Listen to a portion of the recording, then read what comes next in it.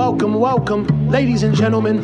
Let's get started. Straight from New York, yo, this handsome man, You are now tuned in to Aljo, the Funk Master. Watch your grill, yoga knocked out cold fast and talking shit. Now we talking facts. Whether mount or off the back, you in trouble, came to burst your bubble. I don't shelter punches, they find home on your mind about a double. This the weekly scraps. You don't need a map, GPS, I'm right here to lead the dash. The world doesn't know it needs, but I grow the seeds, planted fuck a name and the fame. Only legacy remains. Remember the name, Aljamain Sterling. It ain't shit, motherfuckers.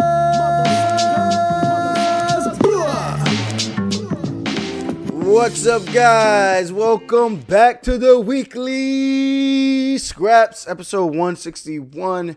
UFC Vegas 46 is in the books. We had a great card, but unfortunately, I didn't get to watch the entire card, but I did get to catch the main event, and that was the fight that mattered the most. Obviously, all the fights matter. All fights matter. All fights matter. But the one that mattered to me the most was at 145 because that was a huge fight for that featherweight division. And, of course, the results were insane. The fight was insane. It delivered from beginning to end. Calvin Kattar, man on fire. What a return. To come back and do that to a guy like Giga Chikadze, who was looking untouchable in the octagon of late. And, I mean, you go back to his last performance against Edson Barbosa, and the guy pretty much pitched a shutout against Barbosa, you know? So for Calvin Kattar to come back off of a loss and to do this to a guy who was surging red hot at the time, that's very, very impressive.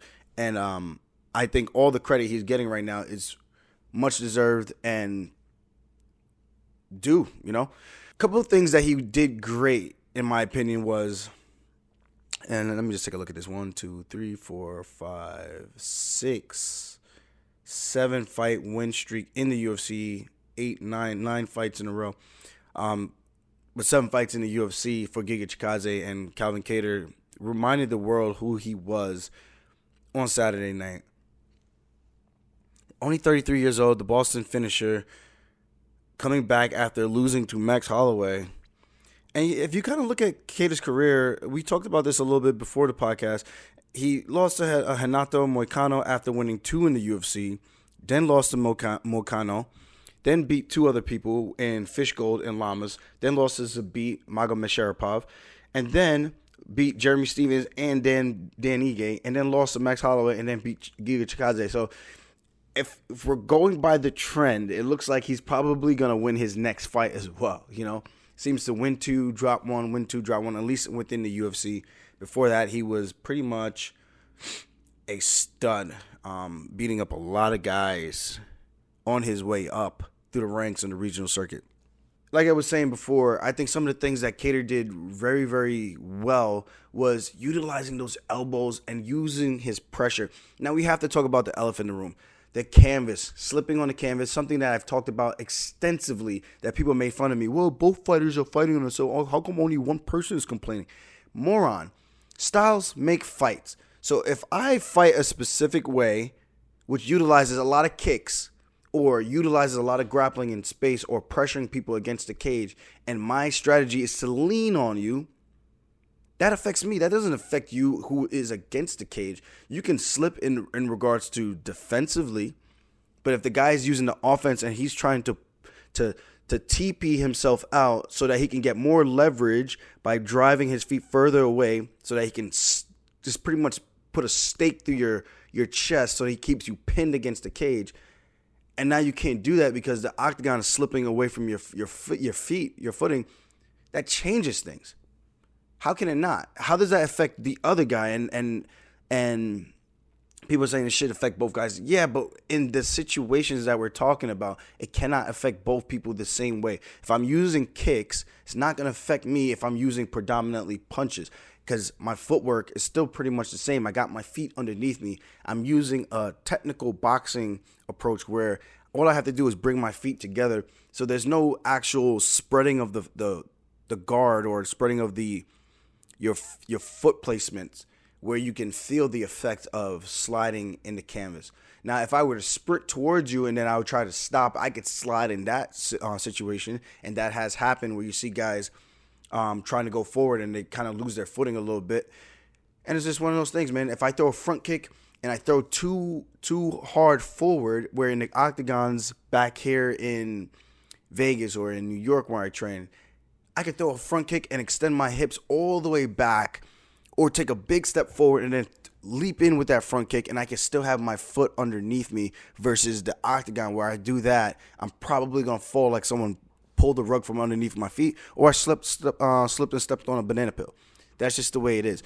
And for people to kind of disregard that as if it's not a true thing, it's kind of insane. It's a slap in the face to all the fighters who've been experiencing it. Just because they don't talk about it doesn't mean it's not happening. Guys have been fighting in it, and they do notice there is a significant difference compared to how the octagon used to be to how it is now. I think the big cage might be a little bit different, but again, that was only in round one, where that one slip caused the takedown for Calvin Kattar to capitalize on the situation and get Giga Chikadze down, take his back, and pretty much keep him there for about 3 minutes on the canvas and get him tired. Now, fast forward, the one takedown doesn't affect the entire 5 rounds, but you do have to acknowledge that slip, which was a major slip in terms of positioning and in terms of losing the round. And of course, well, if you're a really good fighter, sometimes stuff happens in the fight. Yeah, because that happened in the fight. So you got to be able to adjust and adapt. But if you don't have those situations happening to you in the cage where you just randomly throw, or I don't want to say randomly, but you selectively pick the strike and you threw it, and then somehow, some way, in comparison to where you're training to the octagon, you fall on your ass. Now you got to make an adjustment that you didn't plan for, because maybe your defensive approach to takedowns all camp was strong in the first, second, or third round, and then now you get to a position where you're not very familiar because you never had that position happen to you in the sparring room. Maybe. I'm not saying Giga did it or did not, but it changes things. But outside of that, being down on the mat, Giga tried to use a tremendous amount of energy to get back to his feet, and he had a hard time doing that, and he could not get back to his feet in that first round. That round is in the bank for Calvin Kattar, but those kicks and those strikes were looking dangerous very, very early on. Kattar did a good job of switching stances, trying to stifle the game of Giga, and Giga, after that kick, he kind of got away from it. Didn't really throw any more calf kicks. Threw a couple, yes, but not the way he throws it normally, where he'll circle and then he'll blast you with a kick from the outside. Then he'll circle, then he'll blast you with a kick from the outside. Then he'll try to get your arms to come down and come up top. Kattar did a good job of using his reach and trying to switch stance and trying to cut off Giga and keeping him on his toes and making him move the entire time, while Kattar just kind of gradually pressing forward, not using too much energy. But when he had the opportunity to jab, he'll throw it out there, keeping that other hand tight to his face, tight to his chin.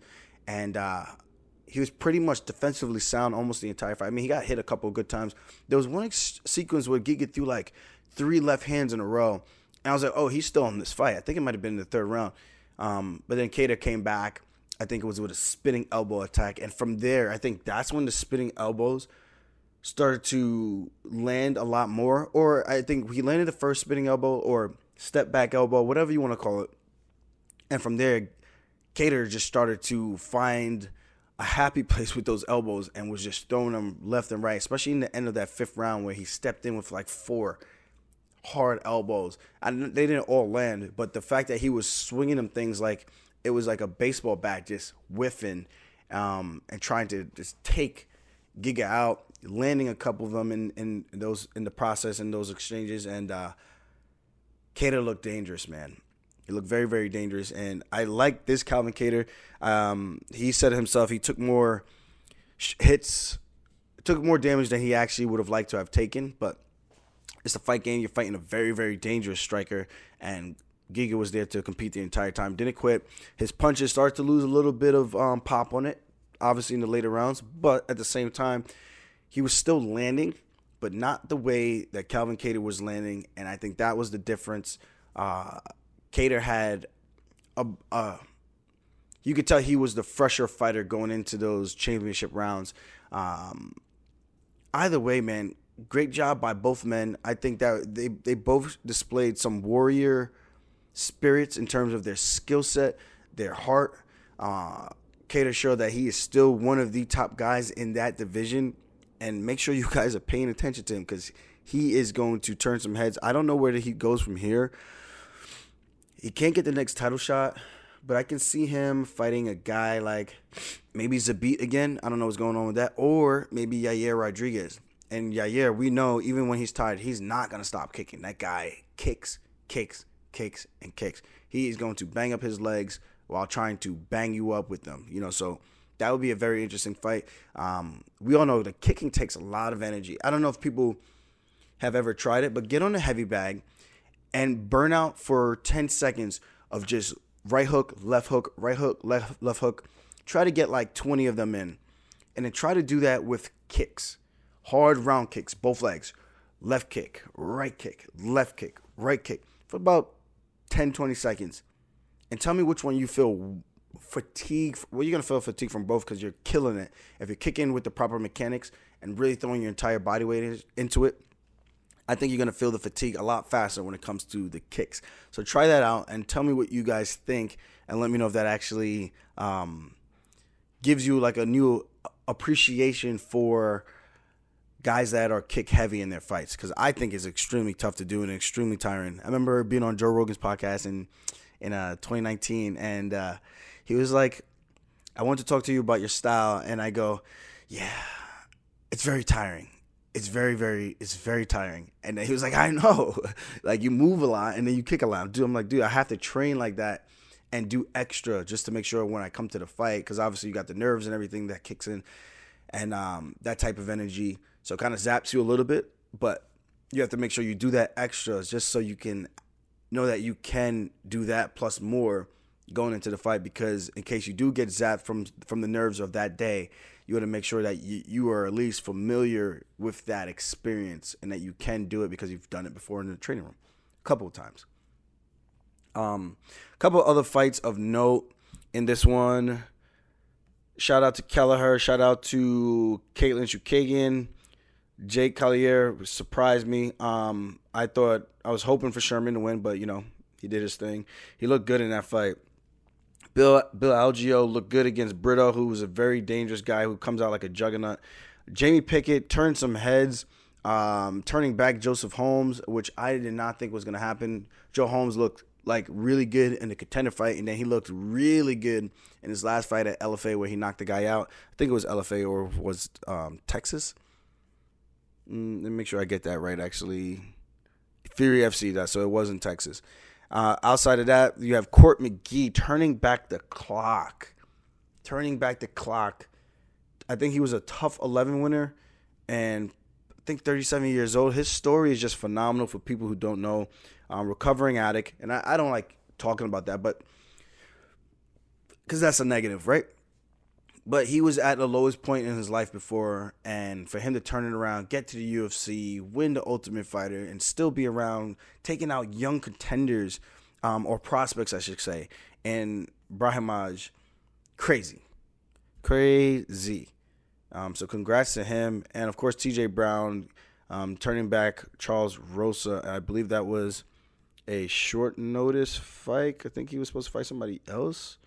No, it was Charles Rosa. So I don't know if it was the whole camp. I don't know. I have no idea. But it is what it is. Okay, guys. So now we got UFC 270. And about me, before we get into 270, yes, Saturdays, the reason why I didn't get to watch the entire fight card is because my friend, he is a huge party promoter out in New York, Florida, and Miami. They do some stuff in London and overseas, and LA as well. So they're very predominantly heavy in those main hubs, so to speak. Him, Maurice, we call him Reese. We call him LaFleur. So if you ever heard of a guy named LaFleur from New York, that's my guy. We actually went to college together at SUNY Cortland. I'm trying to bring him on the podcast, hopefully this week maybe, and we're going to do a little episode on him and see what he's been up to, how he's been living life, and his transition into that space. So I think that's going to be a very interesting conversation for a lot of you people who are interested in the nightlife world and maybe possibly getting into it. I think he might give some insight. So it will be a cool conversation to have, and I have some questions I haven't even talked to him about that I think will be good for not only myself, but you guys as well. So I think it'd be a fun conversation. So he's been expressing interest into getting into the acting world. He had an opportunity with a guy he used to promote with, who is now a producer and writer. Gave him a hookup with this movie. I don't know if I could reveal the name, but shot in Hollywood. He hit me up and we were talking about the podcast, and then he was telling me that he was trying to get into the acting world, and then that movie opportunity came up with him somehow, some way. I forget, because the guys know each other, and I forget what conversation, but whatever. The opportunity fell in his lap. He was supposed to fly from New York. Like I said, he works in the party life, so he had a long night, didn't catch his flight. He was going to get me in as a feature, and I was kind of on standby to let me know if I was going to be in it or not, and whether or not I was going to have lines. I was like, dude, if they can put me in with lines, great. If not, I don't really care. I was like, if I can make a cameo appearance, just get inside the movie and add to my reel, I think that'd be cool. Like, whatever type of role they can give me, or even if it's a quiet role where it's like kind of like a feature spot. I'm just kind of trying to lay the foundation for my exit strategy at some point, whether that's in 4 years, 5 years. I want to make sure I don't finish fighting and just kind of like start looking around like, well, what do I do now? And then trying to scramble around and trying to figure everything out at the moment. Good thing I have my investments where I don't have to find something out like right away. Like, if I were to stop fighting tomorrow, I think my investments will hold me over to the point where I can figure out my next steps within a couple of months. I have some leeway, if that makes sense. Opposed to not having any of those things in place, where it's like after I'm done fighting, I'm literally just living off of the last bit of money that I have from the fight after paying my taxes, coaches, whatever, and all my expenses. I don't want to be that guy. So he got me in. He called me in the morning on Saturday and was like, yo, bro, I missed my flight. There's no other ones I'm going to be able to catch. I just paid. They just gave me a credit, blah, blah, blah. So he tells me to get suited up and to go. So I head out. I get there. I end up taking his role with a couple of lines. Like, he had some pretty good lines, like a good amount. There's probably like 6 speaking parts, in his scene. So I took his lines. And the funny part is he's 6'4", I'm 5'7". So it goes from him being like this tough kind of bodyguard guy for like a rapper, and then it goes to a 5'7" guy who's the bodyguard. But I think it's kind of cool because if you know what I do for a living, then it's kind of like, oh, well, that kind of makes sense that he is the bodyguard for the rapper, because it's like, oh, that guy's like, if for people watching, it's probably gonna feel like, oh, that guy is actually a fighter. So he actually knows what he's doing. He's like a trained guy. It's not just people just walking around with the entourage. It just looks like you just got big guys around you, kind of thing, that maybe they don't know how to actually fight, but they're big as hell and they look intimidating, But versus having a guy who actually knows how to fight, not as big, and it's just like, well, what are you going to do? And then you find out someone taps you on the shoulder like, don't do it. That kind of thing, So I play his role. I get his lines. And then we were missing one other person because I was supposed to be the 2 guy. My boy Josh was supposed to be the 1 guy. So I call up my cousin. They say, if you have anybody in L.A., we're scrambling around at this point. So crazy story, man. I called my cousin up, like, what are you doing? He just got back from the grocery store. I was like, yo, if you want to be in this movie, bro, I know we were just talking about you getting into the acting space too. He works for Delta. My man pulls up. He said 30 minutes, 45 minutes. He takes way longer. He misses his turn, whatever. So he shows up. He's lit. Like, he's high as hell. So he pulls up, and I could tell him, like, you missed your exit, and it made us wait even longer because you were high as hell. That's pretty much what happened. But it was hilarious. He gets there. He gets into the movie with a couple of lines, and most people I know, and obviously I say this like very understanding of the grind in the Hollywood space and just the acting world in general. Like, film entertainment is like hard, man. People are doing background gigs. They're doing all this. They're working like 5 to 7 days a week trying to do these background roles, and all in the hopes of getting casted or getting enough stuff for their reel where they can potentially get into a real spot where they can actually have speaking lines.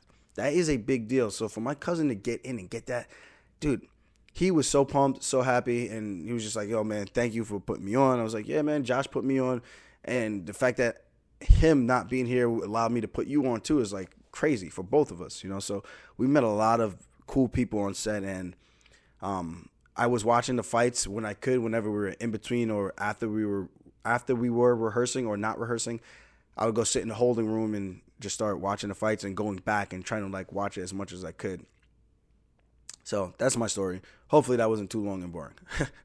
All right, so let's get into UFC 270. This is a big fight card. Obviously, the unification of the champion's belt versus the interim champion's belt. Francis Ngannou, Ciryl Gane, big fight. And as we all know, I am partnered up with DraftKings. DraftKings Sportsbook. It's an app. Go download that app. Use my promo code ALJO. So for new users, all you have to do is bet $1 to win $100 in free bets for any single fighter in the main event to land a single punch. Now, the odds of that not happening in a heavyweight bout, no one landing a punch, I don't think these guys are going to come and just start wrestling each other right away. I think they're going to be looking to bang and looking to knock each other out. So I think someone's going to land a punch, whether it's clean, whether it's blocked, someone lands a punch. You're going to get paid. So go check it out. DraftKings Sportsbook app now. Use promo code ALJO. Throw down just $1 on the UFC main event to win $100 in free bets by betting just $1 if either one of those fighters lands a punch. Now, the official sports betting partner of UFC is DraftKings Sportsbook. You must be 21 or older. New customers only. Minimum $5 deposit and $1 wager required. One per customer. Restrictions apply. See DraftKings.com/sportsbooks for details. Gambling problem, call 1-800-GAMBLER. So that is our promo and our sponsor for today's show. Now, let's get into it with UFC 170. Now, this is a huge fight. And I'm going to give you guys the real. Francis Ngannou is my guy. Ciryl Gane seems like a cool-ass dude, down to earth. I like him. I like his fights. I think he is a new breed of heavyweight fighter. But we all know when it comes to power, what Francis Ngannou possesses is just different. It hits different. These guys used to train together in the past. I think Ciryl Gane recognizes the threat with the 4-ounce gloves versus when they were training with boxing gloves, elbow pads. It's just different. You can sustain a lot more damage. Even when you barely get hit, you feel that impact a little bit less. Now you take that big pillow off your hands and the shin guards and everything else. Now we start to land with the blades of your bones, harder impact from your fist, straight up impact from your elbows. It's a different fight. It's a different feel. You get worn down a lot faster compared to sparring. That's why when people compare sparring to the fight, it's just not the same. It comes down to toughness. It comes down to who lands the shots. It comes down to who's blinking when they get hit. The shots you don't see, the ones that hurt the most. Ciryl Gane's keys to victory, obviously, is going to be for him to just be on his toes and trying not to get hit for the most part, and trying to tie up Francis Ngannou any way that he can. And I think for Ngannou, his path to victory is obviously landing the kill shot, but I think if he keeps his punches straight, cuts off Ciryl Gane, because obviously Ciryl Gane is bouncing on his toes. He's kind of doing that rhythm step where he's on his toes and he's like boom, boom, boom, and he'll throw in a kick and then he'll be out of there, and he's kind of like boom, he'll touch, boom, he'll step in, elbow, boom, try to tie you up. And I think with Ngannou, being able to keep his punches straight, looking to split something down the middle, if he starts coming with the wide hooks, I think Gane would be able to have more success. But I do think, like I said, the ultimate equalizer, if Ngannou can cause some chaos, it's Ngannou's fight to win. Because all he needs to do is clip Ciryl Gane. I'm not saying Gane can't take a shot. We all know anyone can take a shot, man. But it's just different when a guy like Ngannou touches that chin. Most guys, just about all guys, they go night-night. What's that? Kevin Hart. You want to go night-night? You want to go night-night, nigga? So, this is a very intriguing fight. And Ngannou in his last one was Stipe, landing the leg kicks, showing some improved wrestling for the most part, and showing that, again, he's super dangerous. He showed some versatility in his striking. There was a couple times when he went wide with the hook, but when he did specifically the cross 1, so he did a 2-1, it was fast, it was crisp, and it landed flush on Stipe. And I think that's what he's going to have to do a lot of, because it's going to help him close the distance, close the gap on a guy who's very nimble on his feet and utilizes a lot of footwork to get in and out on the competition.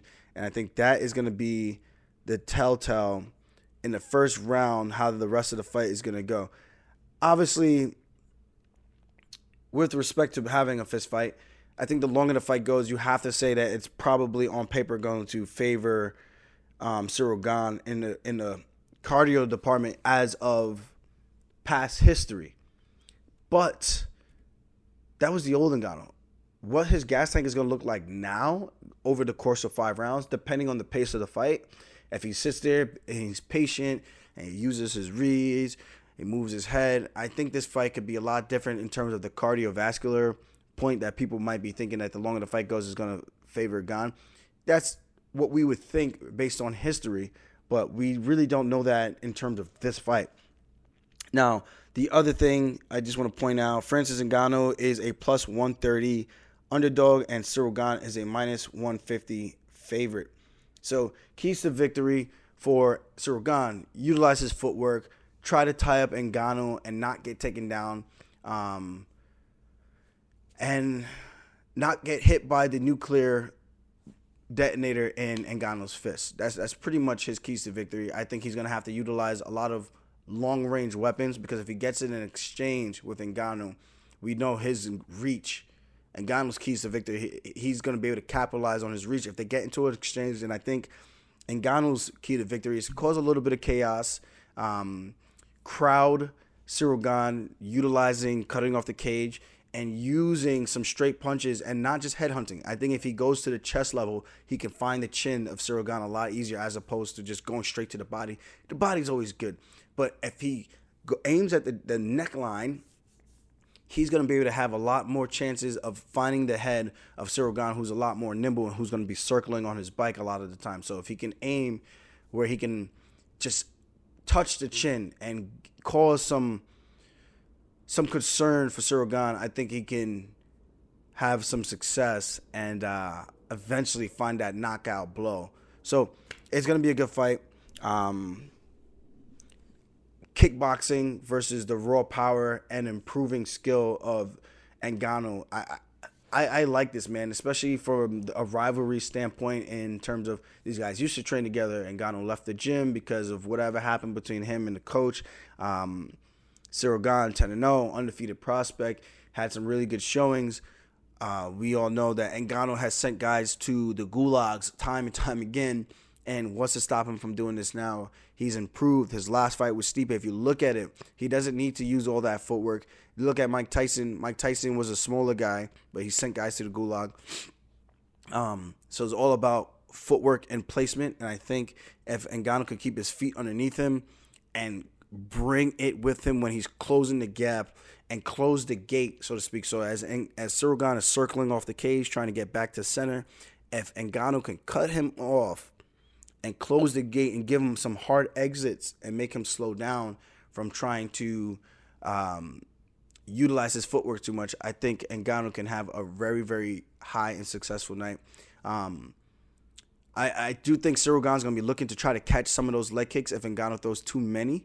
I think if Ngannou throws them, he has to disguise them behind his punches and not give Gane an opportunity to get on top, because I do think that is what he's going to do. I would like to see Francis wrestle and Gane first and see what happens when Gane is on his back or pressed against the cage. And I think that's going to be a very, very interesting fight. This is going to be a fun fight. I don't know what's going to happen. Like I said, we've seen Derek Lewis. He fought Dacus, and Dacus, super technical guy, light on his feet, good hands. And what happened? Lewis sent him to the Gulag, sent him to the Shadow Realm, sent him to Neptune. It's just one of those things that whenever someone possesses that type of power, you never, ever count them out. Even if they aren't the most technical by definition, their technique is, I'm going to put this fist on your chin and detonate it. That's it. Co-main event, we got Brandon Moreno taking on Davison Figueiredo. This is a good matchup. The trilogy between these two. The first one was a tough fight, man. short notice for Brandon Moreno, and obviously Figueiredo too. It was a quick turnaround because our fight got pushed because of PDN pulling out the fight. So they pushed that fight, and since Davison Figueiredo had a quick fight, Brandon Moreno had a quick fight. Figueiredo choked out Alex Perez. They now pushed the title fight, and that matchup, they put it together quickly and just pushed them like 3 weeks later because PDN pulled out the fight 3 weeks before. And that was a majority decision draw. So we had that draw, and then Moreno beats him the second time, rear naked choke in round 3. Pretty much pitched out a clinic shutout in that second fight. And that fight showed that Moreno is levels above the competition at the flyweight in the UFC. Good stand-up, really quick boxing, good fight IQ. You know, Moreno does the thing with his hands, chin up a little bit, and he's evaluating. Then he's looking down, and then he's seeing where he's going to go. And then, leg kick, head kick, body kick, stepping out, utilizing the takedowns. Perfect timing, great entries. Just a smart kid overall.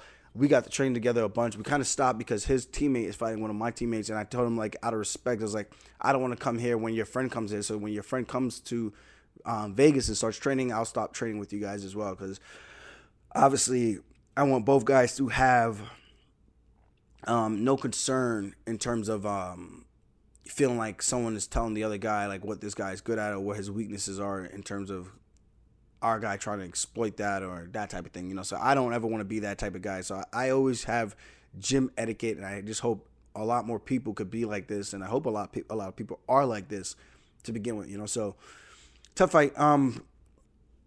Moreno, keys to victory, I think, utilized the grappling again, staying long with the jab, touching and going.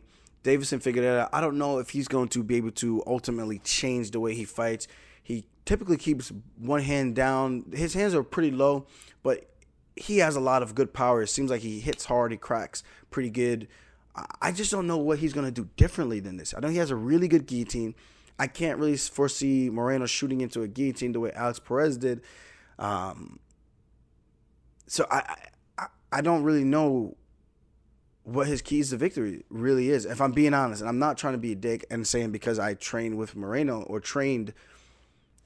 But when you look at the last fights, the first fight, even the first fight that they had, it was just kind of like a brawler mentality. It's like, what is going to change? Are you going to utilize the jab now? Are you going to be a big cross-heavy guy and setting it up from the jab? Or are you going to be a big 3-2 guy? Or are you just going out there and just fighting and just scrapping it? I just think he just scraps. He just throws shit. And Moreno, I think you kind of could tell what he's more so going to do, and he could pick you apart with his boxing. You can say like his boxing is strong. You can say he has decent takedowns. You can say when he gets on the back, he's very tough to get off your back. I don't know much about Figueiredo in the sense of everything else. Every time I've watched him fight, I just feel like he's more of a brawler, and it's not the most technical type of fighting, but he's tough, he's durable. And I don't want to say he doesn't have any heart, because I think he showed heart in a couple of his other fights. The difference, I think, is just he gets tired. I think with that last fight, he got tired against Moreno. He's 34 years old. He lost to Jussier Formiga, and that was really it. That's it in the UFC. Outside of that, he was undefeated, only losing to Moreno and Formiga. It's weird, you know. MMA is a weird, very weird sport in the sense of like how you can get to the top and not really be good in like a specific department, but he's well rounded. Like I said, he's tough, he's durable, he's kind of a brawler. I don't really think he throws a lot of leg kicks. He just seems like he hits hard. He has a good guillotine.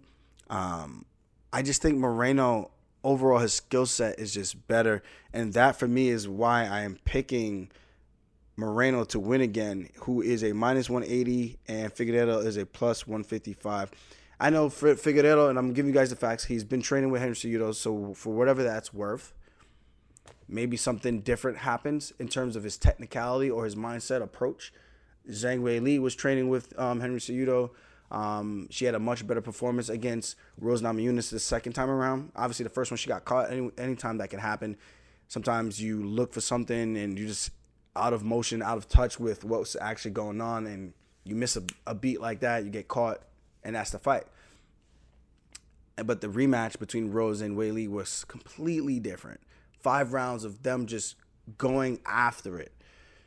In a fight that I didn't even know who was going to win that fight. I had no idea. It's just one of those things. Excuse me. So with Figueiredo, I'm kind of like, damn, dog, I really don't know. I really do not know what is he going to do, or what has he done that's going to change the outcome of this fight. Now, moving on, Cody Stamann taking on Said Nurmagomedov. This is a good one. This is a very, very good matchup.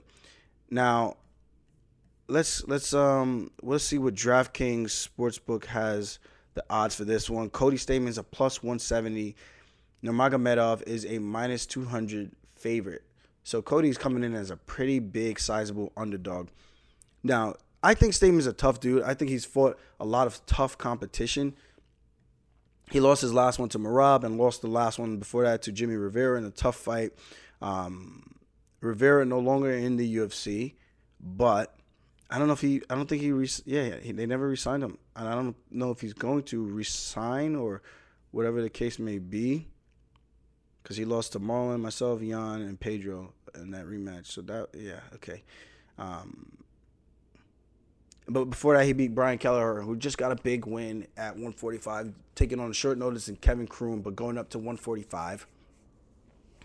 So you look at that, and then before that, he had a draw to Song Yadong, and before that, he beat Alejandro Perez by decision, and before that, he fought me, lost that one. This Said fight, it's a tough one to call, because he's still relatively new. Said is 29 years old. He's 5'8", Russian. I don't know if he's from Dagestan. It says he's from Makhachkala, Russia. Makhachkala, whatever. Close enough, right?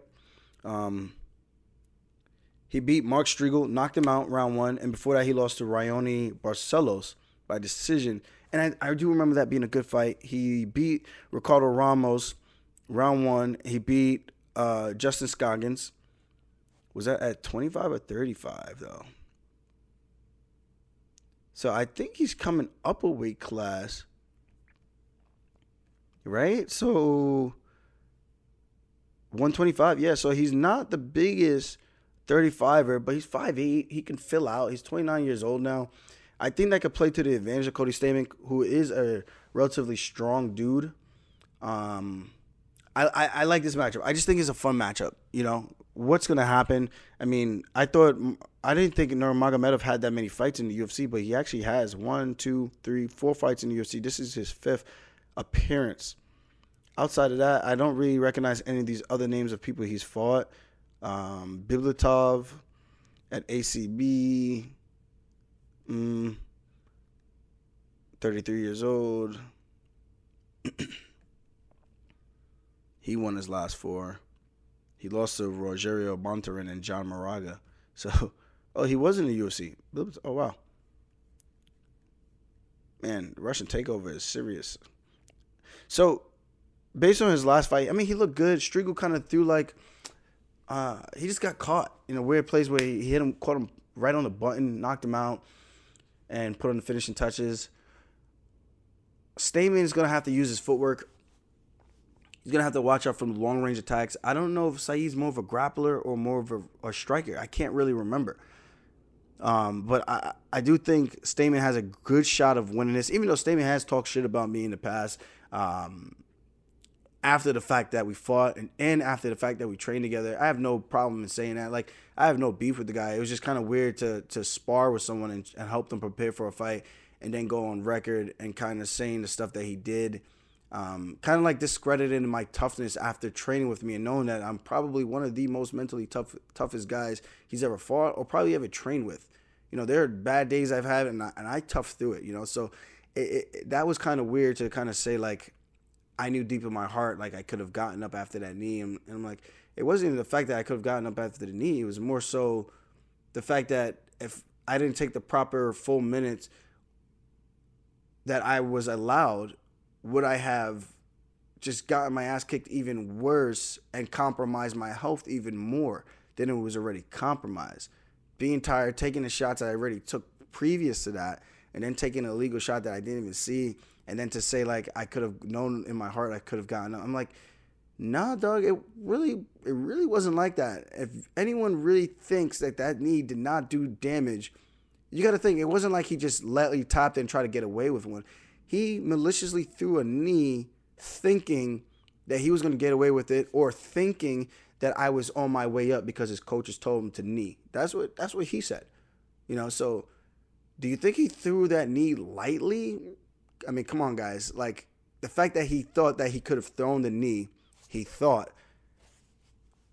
In that respect, do you think he threw the knee lightly?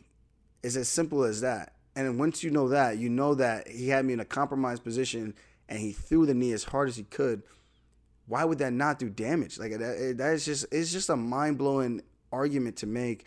And then to talk about Anthony Smith, like, let's not even get into that again. So it was just weird when Stamen had said that. Now, he had a really good performance against Merab. I think that was the best conditioning shape he's ever looked in, and probably the most confident he was ever been. Like, the way his approach was, and he kind of looked zoned in, dialed in. Like, he lost the first round, and then the second round got closer, and then the third round, I think you could make the argument that he won that round, or Merab had a clean sweep all 3 rounds. But that third round was really close. Got a takedown, I think, once or twice in that fight as well. So he's a gamer. I think he's progressively gotten better, and I do think that the competition that he's faced so far has been a lot stiffer. Whether or not you can say he hasn't won any of those matchups, it doesn't matter. He's fought the toughest of the toughest. He fought Rivera. He fought myself. He fought Merab. He fought Song Yadong, who is a world beater right now, looking like a world beater right now. So he's had some really good matchups, and I think that's something to be said about experience, and I do think that's what's going to carry him over to win this fight against Said Nurmagomedov. And I think I did have him in my parlay as one of my DraftKings Sportsbooks bets. The next one, Michael Pereira versus Andre Fialho. Oh, this is a guy I've been seeing at the PI, Fialho, but I didn't know who he was. He's making his UFC debut. Wow. Yeah, because I was seeing this kid around. I didn't know, didn't know what to think. So I was like, I don't know if I know this guy or not. But clearly I don't, because he hasn't fought yet in the UFC, making a big debut against Michel Pereira. This is going to be a great fight. DraftKings Sportsbook, Michel Pereira is a minus 280 favorite. Fialho is a plus 225 underdog. So there's some good value in that. Fialho is 27 years old. He's 6 feet tall. He's from Portugal. He won his last one over Sekuluk, Pug, Yu, and James Vick. So he won 4 in a row. 1, 2, 3, 4 finishes in a row, too. So there's something to be said about this. Michel Pereira might have his work cut out for him, but Michel, he's looking jacked right now, looking strong. Now, hopefully he's been putting more attention to his technique and skill set, obviously over dancing. He just seems like he came in as a wild-style athletic fighter, didn't really have the most technique, very awkward and unorthodox, but he was tough. He was an athlete, and if he connected, super strong, he could put guys out in Michel Pereira. So now I think after a couple, the setback that he had with Tristan and Diego Sanchez, I do think him winning those last 3 fights, Nico Price, Chaos Williams, Ahmadaev, he's starting to piece together that, hey, man, if I could just put a little bit more effort into my overall technique, it's going to go a lot longer of a way with all the showboating and all the theatrics that I do in terms of the dancing and just the show. He's an entertainer. He puts on the show, and I think when he's putting more emphasis on his skill set, as he's shown, he's getting better and better and better. So this could be him having another coming out party and making it 4 in a row and showing the UFC that he is actually here to stay and is going to be around for quite a while. So hopefully we'll see how this one goes. I just want to see a good fight. Like, we've hung out once or twice, I think, here in Vegas. He's a good dude, Michel Pereira. It was so funny because we met, and Johnny Walker had to tell him who I was because he didn't know who I was. This was like last year. This was last year. Had no idea, which was I thought was hilarious. It was like this guy gets to the UFC, probably never even watches, and just like, hey, I'm gonna do this fight and stuff. And it's like it was just fun. I just find that funny. I just find that funny that the guy who's fighting for a world title soon, you have no idea who he is. I'm like, oh, this is crazy. This is hilarious. But not everyone watches the fights the way I do, you know. Next up, just a couple fights I want to point out. Matt Frevola taking on Genaro Valdez. This is going to be a good fight. Valdez, undefeated. Frevola, a couple fights. Obviously, his last one didn't go his way. Short fight, I should say, against Terrence McKinney. 7-second knockout. And then before that, losing to Sharyukian, going the distance. So it's kind of like weird to have a great fight against a top prospect in, hey, Harry, to have a top prospect like that in Sharyukian and go the distance and do some good stuff, land some good strikes, actually defend a bunch of takedowns. I think he might have even gotten a takedown of his own, if I remember correctly, over in Abu Dhabi. And then he has a fight like this against Terrence McKinney and just gets cracked really early and 7-second knockout. So to go from a really good performance against a tough dude and putting the kind of division on notice that he is also a top player in this division and having that one of the lowest lows. So for him, this is a big matchup. Frevola has to make sure his head is on straight. Going into this one, take his time. He's a Marine guy. An Army guy. I don't want to say Marine. I don't want to get it mixed up. But an Army guy. And his mentality is just go, go, go, go. So I am hoping that he's put a lot of emphasis on just being more patient and using his fight IQ outside of the octagon. When he's inside the octagon, sometimes, like I said, he's just a goer. He just goes, man. So I think the approach might be a little bit different where he might set back a little bit and find his shots a little bit more. But when he has you hurt or he thinks he lands a good shot, he's going to attack you. And I do think that's what makes a guy like Frevola fun to watch and super dangerous. So I'm looking forward to this one. I do think Valdez is a tough dude, but his last one on the Contender Series, very wild style, dog fight. I met him here at the UFC PI upstairs before the guys' workout. When I'm finishing up my workout, I shook his hand, say hello. Obviously, I know he's fighting my guy. And again, what I said before, I'm not going to be there in the room working out with Moreno while my friend's opponent is right there too. That's just kind of weird. So just breaking out his fights, I've sent Frevola some clips where I think he can capitalize. He's a tenacious fighter. Like, he goes forward also, trying to utilize his grappling, which I'm surprised. I thought he was more of a striker. But him trying to bulldoze his way forward, trying to get those takedowns against the cage, I do think that's where Frevola will be able to capitalize. And I think the main thing that Frevola needs to do is catch him in between those transitions, because we know he's going to come forward. He's going to throw some wild, open strikes, not really straight, wild and open. And I think that's the opportunity where Frevola's going to be able to capitalize and put this guy away. And probably maybe not away, but if he hurts him early, he could put him away for sure. But I do think this is Frevola's fight to win. 15 minutes is a cakewalk for a guy like Matt Frevola. So I'm super excited for this one. I was going to try to get out to LA, but I'm going to take my ass back to New York and just kind of just hang out and catch up on some things, see the friends, family, the girl. And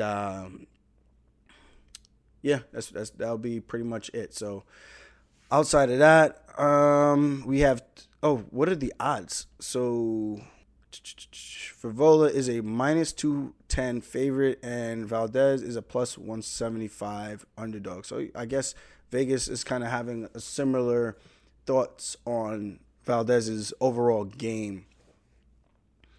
Tony Gravely taking on Simon Oliveira, 135. I don't know who this Oliveira guy is. He kind of looks like Thomas Almeida with the tattoo on his shoulder. He's got a belt on. He's 30 years old. He is from Brazil. 5'6". I don't know any of these guys he's fought, but tough dude. He's won 5 fights in a row. Guillotine, a decision, front choke, guillotine, split decision. So he's looking like a good grappler versus Tony Gravely, who I believe is also a grappler. This should be a good, fun fight to watch. Gravely, 30 years old. Lost his last one to Nate Maness. He beat Anthony Burchak by knockout and beat De Freitas. Before that, losing by rear naked choke to Brett Johns. And before that, winning 7 in a row. Lost to Patchy Mix, beat Darren Mima, beat Chris Montinho, who was a short notice replacement for Sean O'Malley. And this one is a minus 240 for Tony Gravely, and Oliveira is a plus 195. Even though this guy's got a bunch of submissions, and his last loss was really to Nate Maness, and that one was counter hook to ground strikes. And his other one before that was to Brett Johns via rear naked choke. You would think that they would give some respect in terms of the odds spread to Oliveira to potentially get him down and maybe get a finish. I don't know. Oh, Raoni Barcelos is fighting too. Victor Henry, I don't know who the heck this guy is. Victor Henry, 34 years old. He's 5'7", from Southgate, Carolina. Wow. Southgate, California. Wow. That was bad. He won his last one over Albert Morales, rear naked choke, and now he's in. He lost to Dennis Lavaretti. Oh, this is Peter Yan's guy. So he beat Victor Henry, then he won 2 in a row after that. So he's 1, 2, 3, 4, 5, 6 fights. Oh, he beat my guy Anthony Leone corner stoppage back in 2019. Shit, I didn't know that. That's an old friend of mine who helps run the gym out in Bali MMA. He lost he beat Taylor Lapalus. So this guy seems like the real deal, Dennis.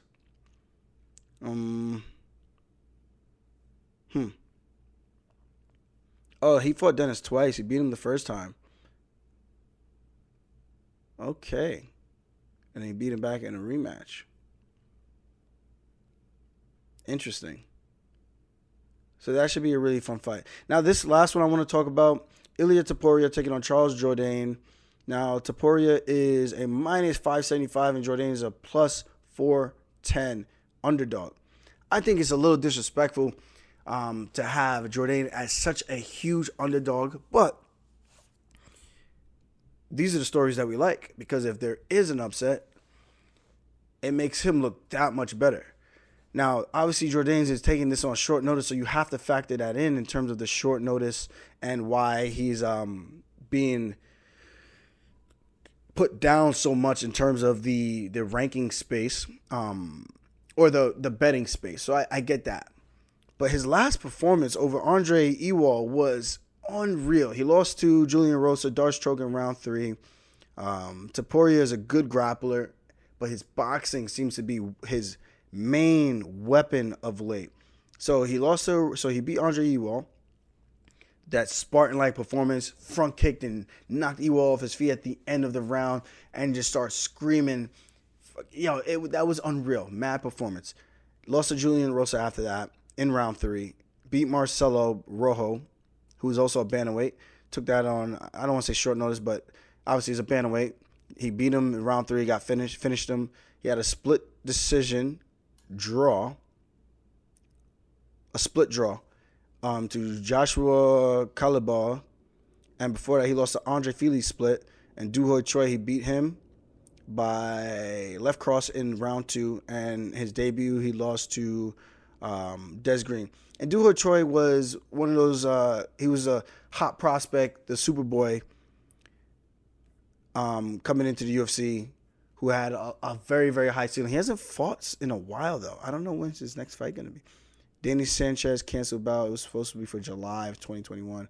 And I don't know. He lost 3 in a row now, so I don't know what's going to happen with him now. But now you have Topuria, who's been looking like a world beater since he came to the UFC. Beat Yusuf Zalal decision, beat Damon Jackson, knocked him out by punches round 1, and knocked out via ground and pound in round 1 over Ryan Hall. So he is a world beater, undefeated, riding red hot, feeling himself right now, which he should. Big finishes in the UFC. Prospect, young, 24 years old, 5'7", strong guy. I'm looking forward to this one. This one, I think, is going to be a banger.